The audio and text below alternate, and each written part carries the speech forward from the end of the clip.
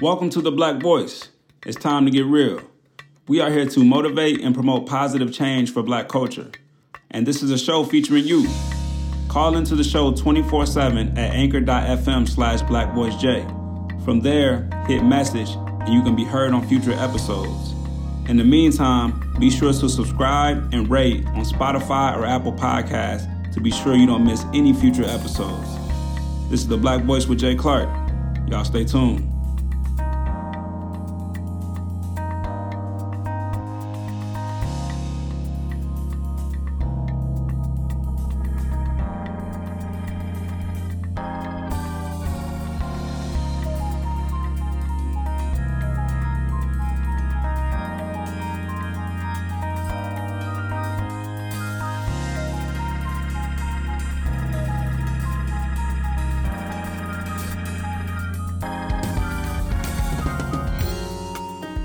Welcome back to the Black Voice. Jay Clark here, and we have a very special episode for you guys this week. Today we're going to dive into the ONU saga drama. It ain't nothing crazy, man, but ONU, the school I attended for college, put out a word that they were pro-social justice, pro-Black, this and that, and it's simply something that I don't agree aligns with, who they are. So today I had a couple guys join me from my college, Jerry and Sanni, and we're just going to tackle these issues together, man. I hope you guys enjoy it. Don't forget to hit us, anchor.fm/blackvoicej, for any comments that you would like to drop on the show and be featured on future episodes. You can also email us at blackvoicej@gmail.com or DM us, inbox us on any of the platforms that you follow us on, Twitter, Facebook, Instagram, however you do it.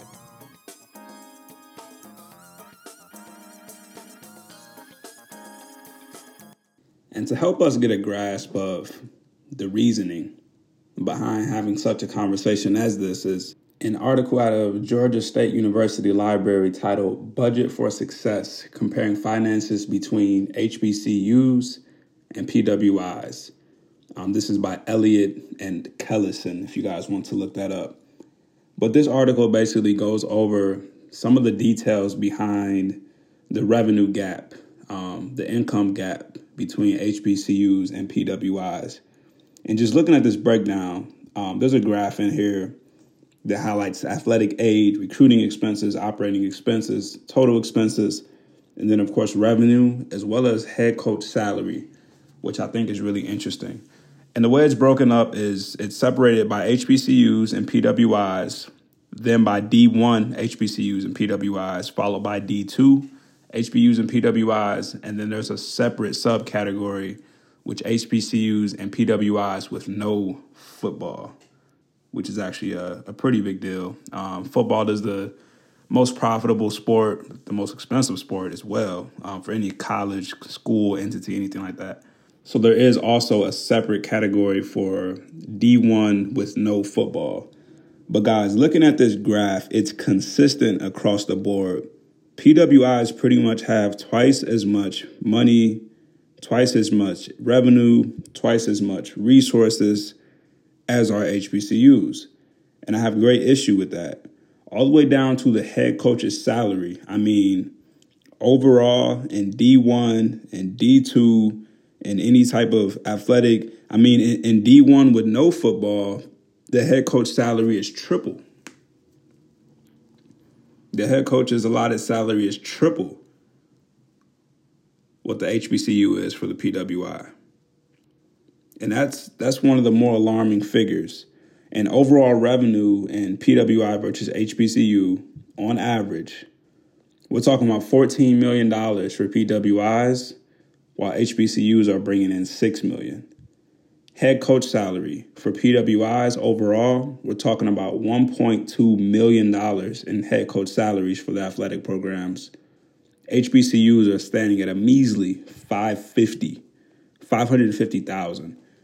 So near 1.2 million compared to 550,000 in total head coach salaries for a given university. And it's not just the big schools, even the Division II. It's pretty consistent across the board that in any of these subcategories, athletic aid, recruiting expenses. Recruiting expenses it's close to triple in every single category. Overall, it's close to quadruple the amount of money that an individual school spends on recruiting for athletics.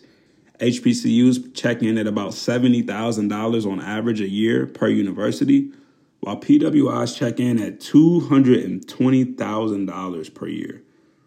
That's a near 5 times swing.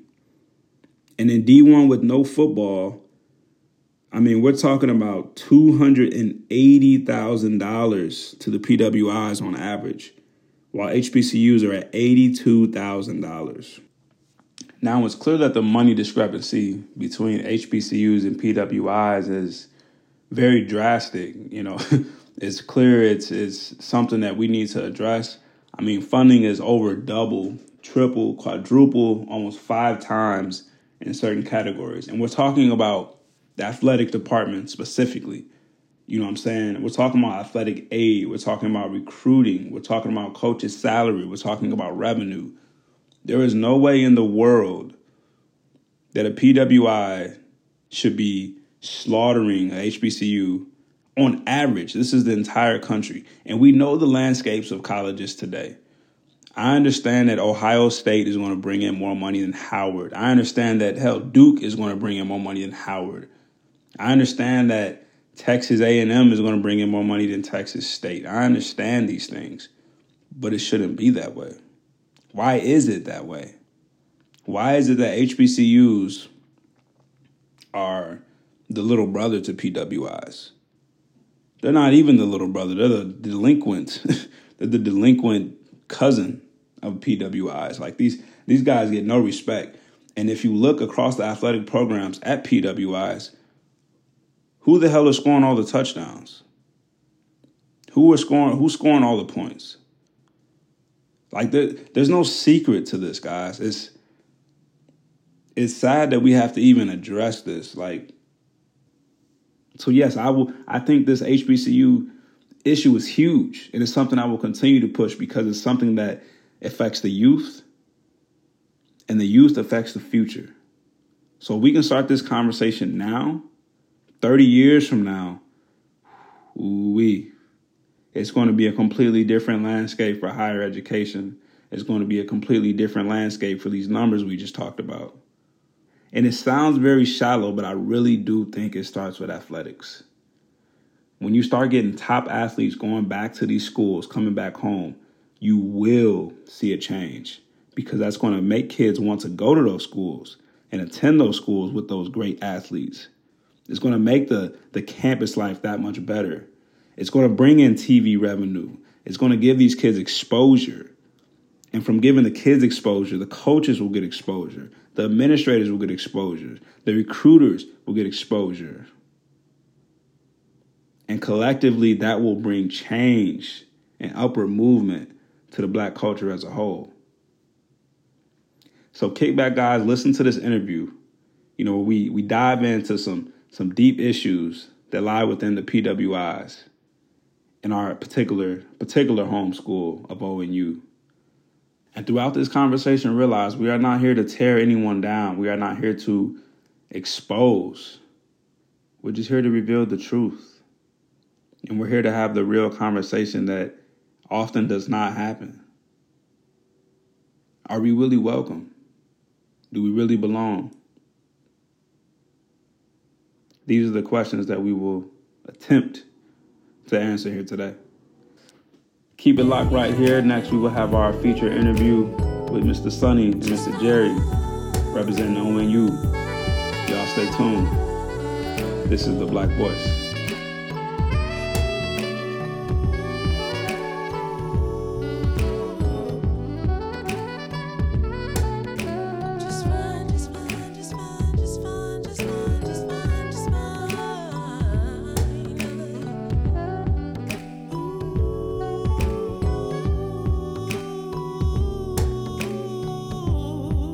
Welcome back to The Black Voice. Appreciate you guys joining me today. Today, I am joined by a couple of my buddies from school, Sanni and Jerry. Met these guys at ONU when we attended college together. different reasons, different walks of life, but we all met there, and it's brought us here today. So Sanni, Jerry, appreciate you guys joining us. Yo, appreciate you having me on. No doubt. So the reason we're here today, that old school we went to, ONU, they actually made a post on Twitter throughout all this, the controversy with social justice. And this is one of the companies, entities, organizations that I personally highlighted as, speaking to these issues opportunistically, I believe. ONU made a tweet, basically the caption, "We're wholeheartedly committed to praying, listening, learning, and changing." And the picture says ONU stands against racism and injustice. And this is a school that, in a nutshell, I would say that these statements are untrue. And one of the biggest statements that they go by to get students in is, "We believe you belong." I want to kick off this conversation and just ask the guys, how do you feel about that statement? "We believe you belong here," in hindsight, after the recent events.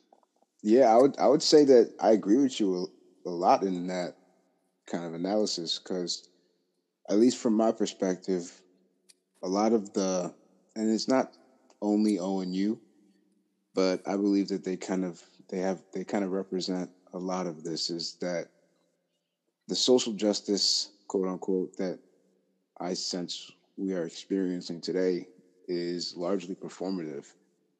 And I think that trickles up, and you have institutions who may not have, whether it's the representation, the policies in place, the actual energy behind creating lasting change. They hop on bandwagons because it's seen as, whether it's expected or whether it's a public relations type of thing. Like, I just sense that the real energy behind it isn't to create that inclusive environment like they say they're trying to. And so when I hear "we believe you belong here," coming in, obviously that felt like an accepting thing, but felt great. Word. Jerry, what you think about that, brother, man? Somebody tell you, ONU, "We believe you belong here," in hindsight. I would just look at the population itself, that they get the acceptance numbers, they get us to come, they get POC, people of color students, to come, and then they set up policy that is indiscriminately, disproportionately enforced upon people of color, where black students are being oftenly searched, oftenly stopped, oftenly questioned. Even RAs have. I've had a recent conversation with a residential advisor, where he said he spoke to a moment of that they just randomly stopped a black student and who fit the description, and it's like you are constantly questioned because of your color, or enforced because of the outfit regiment of a skirt. Black women are constantly checked for their curves, for wearing yoga pants, but a white woman will easily be able to get by with wearing the same clothes. Or the fact that literally, we want an inclusive environment, but they do nothing to include us, where the only few POC students I remember seeing every single day in the dining hall, sitting together but alone in the far left corner. And it's like, you would think that the administration that attends the dining hall would notice this trend, or would do something to combat this trend, to include more individuals, or to make it feel like we belong. Yes, it was their choice to sit there alone, but it was because of the climate that they felt they needed to sit in the left back corner by themselves. And when Jerry say POC, y'all, he's talking about people of color. We PWI, POC, HBCU. There's gonna be a lot of little acronyms today. But let me tell y'all my story, my starting distaste with Olivet. So I'm a freshman, man, walking in 17, 18 years old. The first instance I had after football practice, me and my boys in the shower singing, rapping, whatever we doing. We come out of the shower. As soon as we step out of the shower, our RA has 4 write-up slips for cursing. $50 a piece. This is my intro. This is my first week on campus. After this, we go downtown, we get the bye week. We go downtown in the city. We see a RD from another dining hall, another residential hall, Nesbitt it was, had a conversation with the guy, chopped it up with him, went on about our business, normal Chicago run-in, ONU meetup type of thing. Mm. We get back to campus on Monday after the weekend. This RD tells my RD that he saw me smoking cigarettes in Chicago. Really? Now, to this day, I've never, ever touched a cigarette I've never touched a cigarette in my life, bro. Wow. So this RD tells my RD this. This leads to the first room search that I had at Olivet. These guys come in, and I want to name them because he DM'd me after we posted all this stuff on Facebook. I don't want to name them, though. But this guy comes in my room, my RD, searches my room along with my roommates, destroys my room, takes stuff out of my closet, covers blankets on the floor, clothes on the floor, bags dumped out. This is 6 months into Olivet. So early on, my distaste was, I wasn't feeling it, man, early on. And these are things that, and this is the only reason I'm speaking on this is because I have the platform too. Right. There's probably thousands of instances like this that's happened at Olivet. You know what I'm saying? It's very unfortunate. That's facts, man. That makes me think of literally I remember being in front of an RA where I called out another student who was in Nesbitt at the time. This was freshman year, where he had a Confederate flag. And the Confederacy fought to keep slaves. It's not at all an inclusive banner that makes anyone who are of color feel welcomed into a living environment that we all have to share. And I said, I told the RA, I was like, hey, right in front of the student, hey, he has a Confederate flag, is that allowed? And then the guy got defensive. The RA, the person who's supposed to represent, one, the facility, the residential space that we're sharing, and the university says, oh, no, that's heritage. And he got really defensive and angry and kind of tart towards me. And it's wow, that's nice. And then, a couple months later, I had to take down a Bob Marley poster. And it's how can we hold a standard where we want to control the environment, but we cannot control an actual flag that has represented the enslavement of Black people? That's nice, man. ONU is just it's a mirror image of America, man. My sis said a while ago that ONU loves Black culture, but can't stand Black people. That's America in a nutshell, man. But Sanni, what you got to add, man? I was going to agree with you. I think there's this disunion between the words and the actions. And I think that there are some good people that work there. In fact, I know some of them. And there are some, good sentiment that people want to do the right thing, and that there's this, it's divorced from the will to actually follow through on creating that culture. Because to create a culture that's inclusive is more than a catchphrase. It requires real work and it requires real collaboration to make that happen. And I just don't see that effort being made. One story I had was I took classes in communications, and one of the classes I had to take was a literature class, and we were studying all these white authors, and it was I was fine, but these are the same people that you would hear of in most lit classes. You got your Ralph Waldo Emersons and your Walt Whitmans, and that's great. But I was asking the professor after class one day if we would ever look into some African American or Francophone or different other heritage in their writings. And it didn't even have to be from Africa. It could be American Black writers too, like James Baldwin. And she just kind of snickered at that.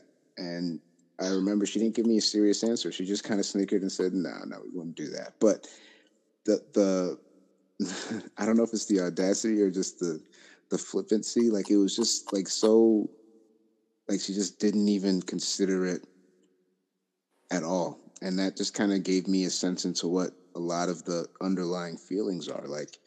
They can say the right things, but at the end of the day, their heart posture and their actions communicate something else entirely, and everyone can pick up on that. It's like almost that they don't really take it seriously. I remember a lot of people who, when I posted my own post with collecting POC voices telling their experiences of Olivet, and a couple people were like, "Oh, why didn't you like make some steps towards voicing it while at the university?" And like we did, there were several like people that came together to make literally like board meetings where students of color all attended and then were to share their experiences of being POC and also being POC at Olivet. And the thing is that like very few staff from Olivet attended. Yeah, I had like specific really good teachers that I've had which were recruited to come, but we reached out to the Olivet admin and wouldn't even be allowed at a table during those like public events where they would have those groups be showed off. They wouldn't like if a lot of people who saw those or knew that those things were coming didn't understand it fully because they weren't represented fully. We didn't have the opportunity to speak in chapel or to take a moment on the dashboard to say, oh, like white people, all people are welcome to these events. So we ended up just literally preaching to a choir of just other black people, black students who already know the experience of being black at this university. Yeah, that it just makes me think of, I don't know if this is indicative of a bigger problem, but it seems like the people who understand what the problem is are continually talking to each other, and the people that need to understand the problem tend to, I don't know whether it's intentionally or subconsciously, but they kind of scurry out or tiptoe out of these conversations, and they don't actually do the learning that they need to do in order to create that space. You would think that like even our allies at the university, my own close friends would refuse to attend those meetings, would refuse to have conversations sometimes where it was like, why is everything about race? Why is everything about your color? Or why is everything a racial issue? And it's like, privilege is that you can not acknowledge these things because it doesn't affect you. Yeah. That's why I think we have to start to understand that one, like our liberty, our freedoms, our ability to be human and to interact, we have to start at the lowest common denominator and work our way up. Like our freedom is tied together. Like once you don't come to say I want to fight for Black lives because I want to help you. Like we don't need a savior. But if you want to be an ally because you see and you understand that you also, as a white person or whatever heritage you come from, you understand that in order for me to live freely and fully, I have to be in a society that also values these people's lives. And I think that that's just kind of like a given. Like it shouldn't be this shouldn't be something where we have to fight or compete or to somehow say that we need this, that, and the other. Like it should be an overflow of just trying to create that space that people actually feel they belong. And from there, people make mistakes. Like I don't have an issue with people making honest mistakes, especially if they're moving in the right direction. But what I sense, especially from ONU, is that there has been no real effort. And if there's no effort, then there's definitely not going to be any progress because they're just pretending the problem doesn't exist, and they're just trying to paper over it with a nice statement with I don't know, a few words that don't really seem to ring full. And sometimes the intentionality or the fact that like even that their effort is not, it's almost even based on ignorance, where like any like Black History Month movement was not black centered, or even just like you would think that they would have some representation within like, hey, why don't we include some black students to have thoughts upon what we should do, or how about we include some black staff? Oh, we don't have black staff at the university, at Olivet University, and it's like, you would think that they would have the understanding that like we don't want fried chicken. Bro, I was just about to admit that every year, bro. When I got that email, oh my goodness! Every year for Black History Month, ONU would make fried chicken, bro. It would be like the same. It might have been on Martin Luther King Day, man, or something. They'd make fried chicken. And it was just embarrassing. Y'all know the chicken wasn't no good. You know what I'm saying? It's just all bad. All bad. Like, could have at least gotten some, good black fried chicken at least. Man, wasn't no hot sauce. We had the Heinz hot sauce. Like, come on, man. Y'all tripping. 100%. The food during those alum days were amazing, but the food during, they bogus. Hey, through this conversation, man, like, just what we've been talking about, we had this conversation briefly a little bit. Do you guys think it's worth the effort, the grind, all that to get integrated in these PWIs, or should we be reshifting our focus to HBCUs and getting back reintegrated with HBCUs as a Black people? Do you want to take that first, Jerry? I think it's a great thing to continue to work to build these universities, whether they be PWI or HBCU. I feel like POC, Black people are going to attend the schools that they feel welcomed at, or where they think that they would feel welcomed at. And Black students will always, whether it be one or two Black kids that choose to attend Olivet, they should have a good experience. They should have one that is welcoming, that is inclusive, that is loving, that isn't tart, that they don't leave or get expelled or suspended with a bad heart or bad taste toward Christianity or towards that university. Good point. That's real. That is real. To the PWI question, and that's, I think, predominantly white institutions versus HBCUs. I think there's a conversation that needs to be had about equity and the way we're even educating our young Black kids, whether it's through the public school system, but then especially secondary education. Like, if we don't have the infrastructure, the education, or the educators, the institutional backing with money, government, like, I think that it's kind of tough to ask the students to bail out these universities by lending them their, like, because you have kids who study their whole lives and they want to go to the best university with the best researchers and the best possible connections to win.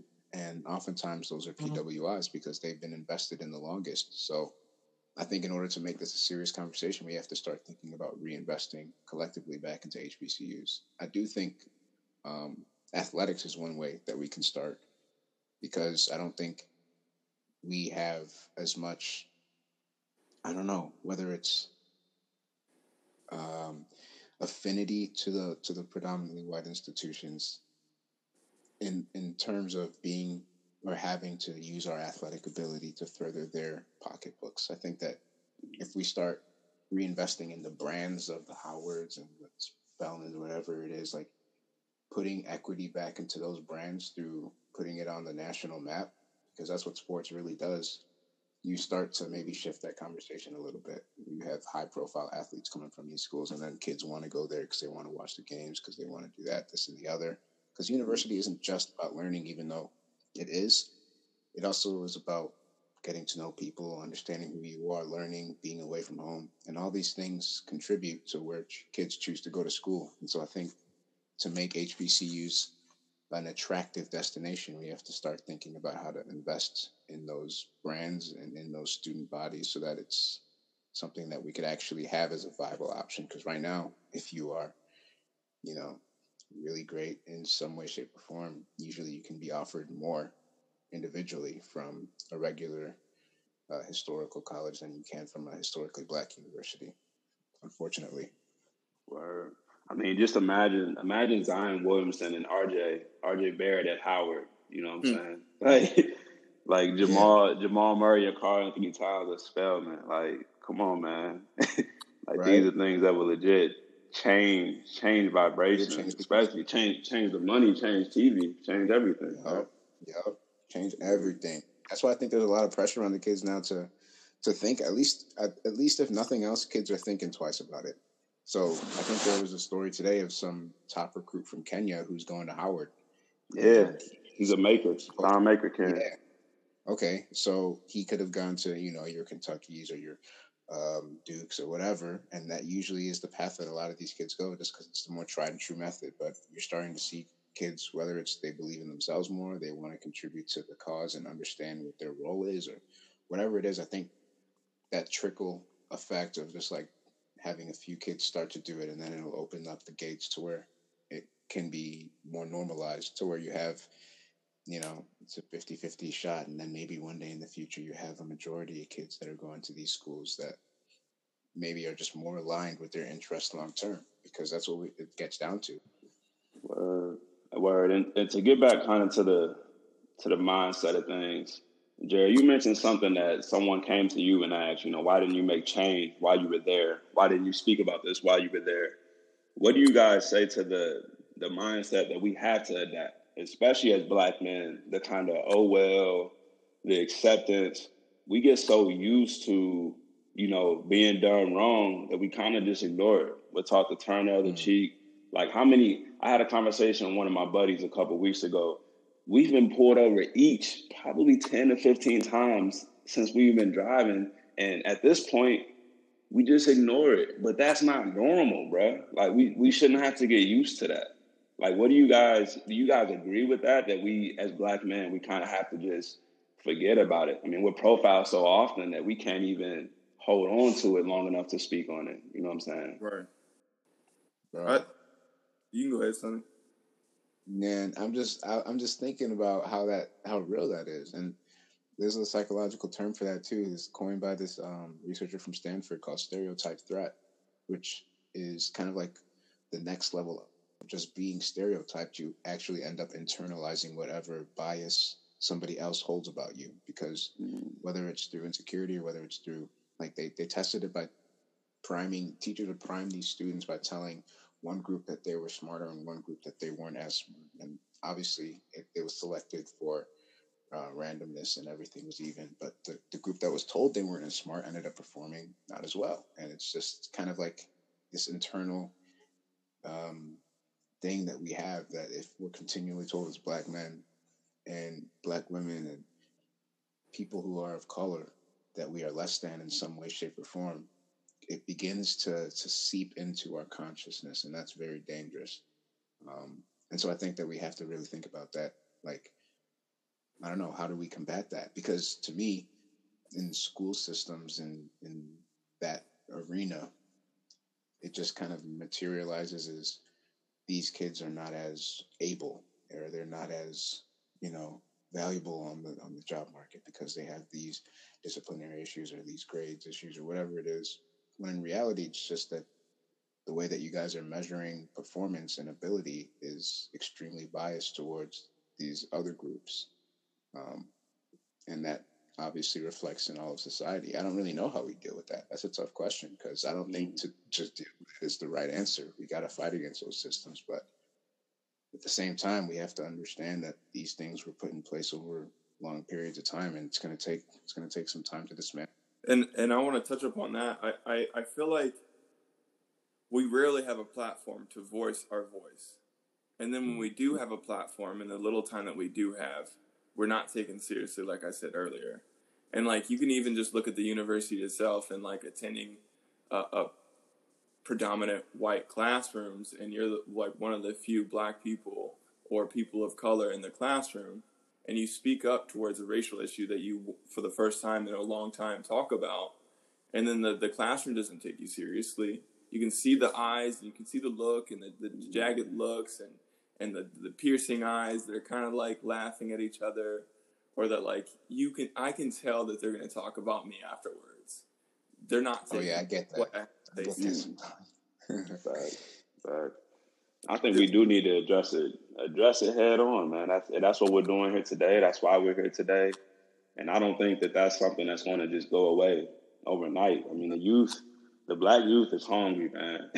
We hungry and fed up. You know what I mean? Our ancestors pain, you know, enslaved to the captured, to the Jim Crow laws. These all are piled upon us, bro. And we're not just going to let things go. I think we're going to keep addressing issues head on. I think we're going to keep making people uncomfortable. And I think we're going to be unapologetic about it, man. And hell, it's exciting to me, personally. Yeah, man. I think I'm ready, to be honest. Like, it's like you have finally people's ears are perking up, and there's been a lot of things that have gone, whether unsaid or unheard, that are going to have to be addressed. And I think you're hitting the head right on the money. Like, we are fed up. And the kids that are below us, like the generation below us, I think they're even more fed up because I don't know, we just need direction at this point. I think we just need to understand which way we're going. And that's why I think conversations like this are important, to really, I don't know, get on the same page with what the problems are so we can start critically thinking of, all right, what are the solutions? Because old normal is not working. And so we have to start to reform what the new normal is going to look like. No doubt. And I think that it's very important if you are listening to this podcast and you're non-POC, if you're a white individual or just not a person of color, and this makes you uncomfortable, use this as growth. Uncomfortability leads to growth. And just don't leave it at this podcast. Listen to another podcast. Listen to the other podcast by Clark. Listen to many different black voices, because we all have variations. We're not just one person. We all have different opinions. Take in consideration of a lot of voices, a lot of aligning or even contradictory voices. We just honestly just want to be heard. Another good point too is like, yo, white people, we love you, but at the same time, you guys got to do better. That's the end. That's the long and short of it. Like, we have so much love for you, and we think that if you were to reciprocate that love, we would live in a better society. I think that's kind of the underlying sentiment behind everything that's bubbling up now. And if you are feeling uncomfortable, as Jerry said, use that discomfort. Like, there's a quote that's something along the lines of, the comfort zone is a beautiful place, but nothing grows there. And, you know, you got to use it as almost like an indicator. If you feel triggered, if you feel a little fearful, use that as an indicator of maybe that's where I should go. Maybe that's what I should explore a little bit more and try to figure out what underpins that feeling of discomfort. And once you find out what it is, then it's out in the open. Now you can deal with it. But if you keep on ignoring it, it's going to stay buried. And imagine just a conversation being uncomfortable. Imagine a life that's uncomfortable. Yeah. A life that you live daily where race is an issue, where every minute you have to consider your race. You have to consider your skin color and how someone will represent you, how someone will interact with you, how someone will treat you, how they'll talk to you, how they'll even accept you in a job, how they'll accept you with a partner, how they'll accept you on the street, how you're accepted by the police, how you're treated by everybody. Hiring. A conversation is nothing. Imagine a life. That's real. Man, but Jerry, Sanni, definitely appreciate you guys joining the Black Boys today. Thank you so much for having us on, man. This was beautiful. Oh, word, man. Hey, I'm gonna chop this up. Do y'all want to shout out y'all Twitter handles or anything? Nah. Keep it closer. We'll wrap it up, man. Well, this is the Black Voice. I hope you guys enjoying the conversation. Learn from this, man. Call in, let us know what you think. Black Voice J or anchor.fm/Black Voice J. Check out We Are Human on Instagram. It's just wearehuman.international. I just got a little blog going on over there. Some good stuff. For sure. Definitely, man. Check out Sanni. Check out Sanni as well. We Are Human, man. We dropping some gems on there. He does interviews as well, man. Pushing the culture forward. So shout out to that, man.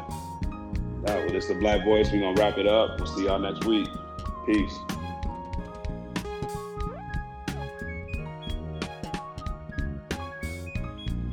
Thank you for tuning in to The Black Voice, where we motivate and promote change for Black culture. If you haven't already, make sure to subscribe and rate on any platform that you're listening on to help us reach more people. Also, don't forget to participate. Visit anchor.fm/BlackVoiceJ, hit message, and be heard on future episodes. There's power in numbers, there's power in communication, and together we shall surely rise. This is The Black Voice with Jay Clark. Peace. Love you. Yes, I do. I really love you. I really love you. Oh, I really love you. I really love you. Yes, I do.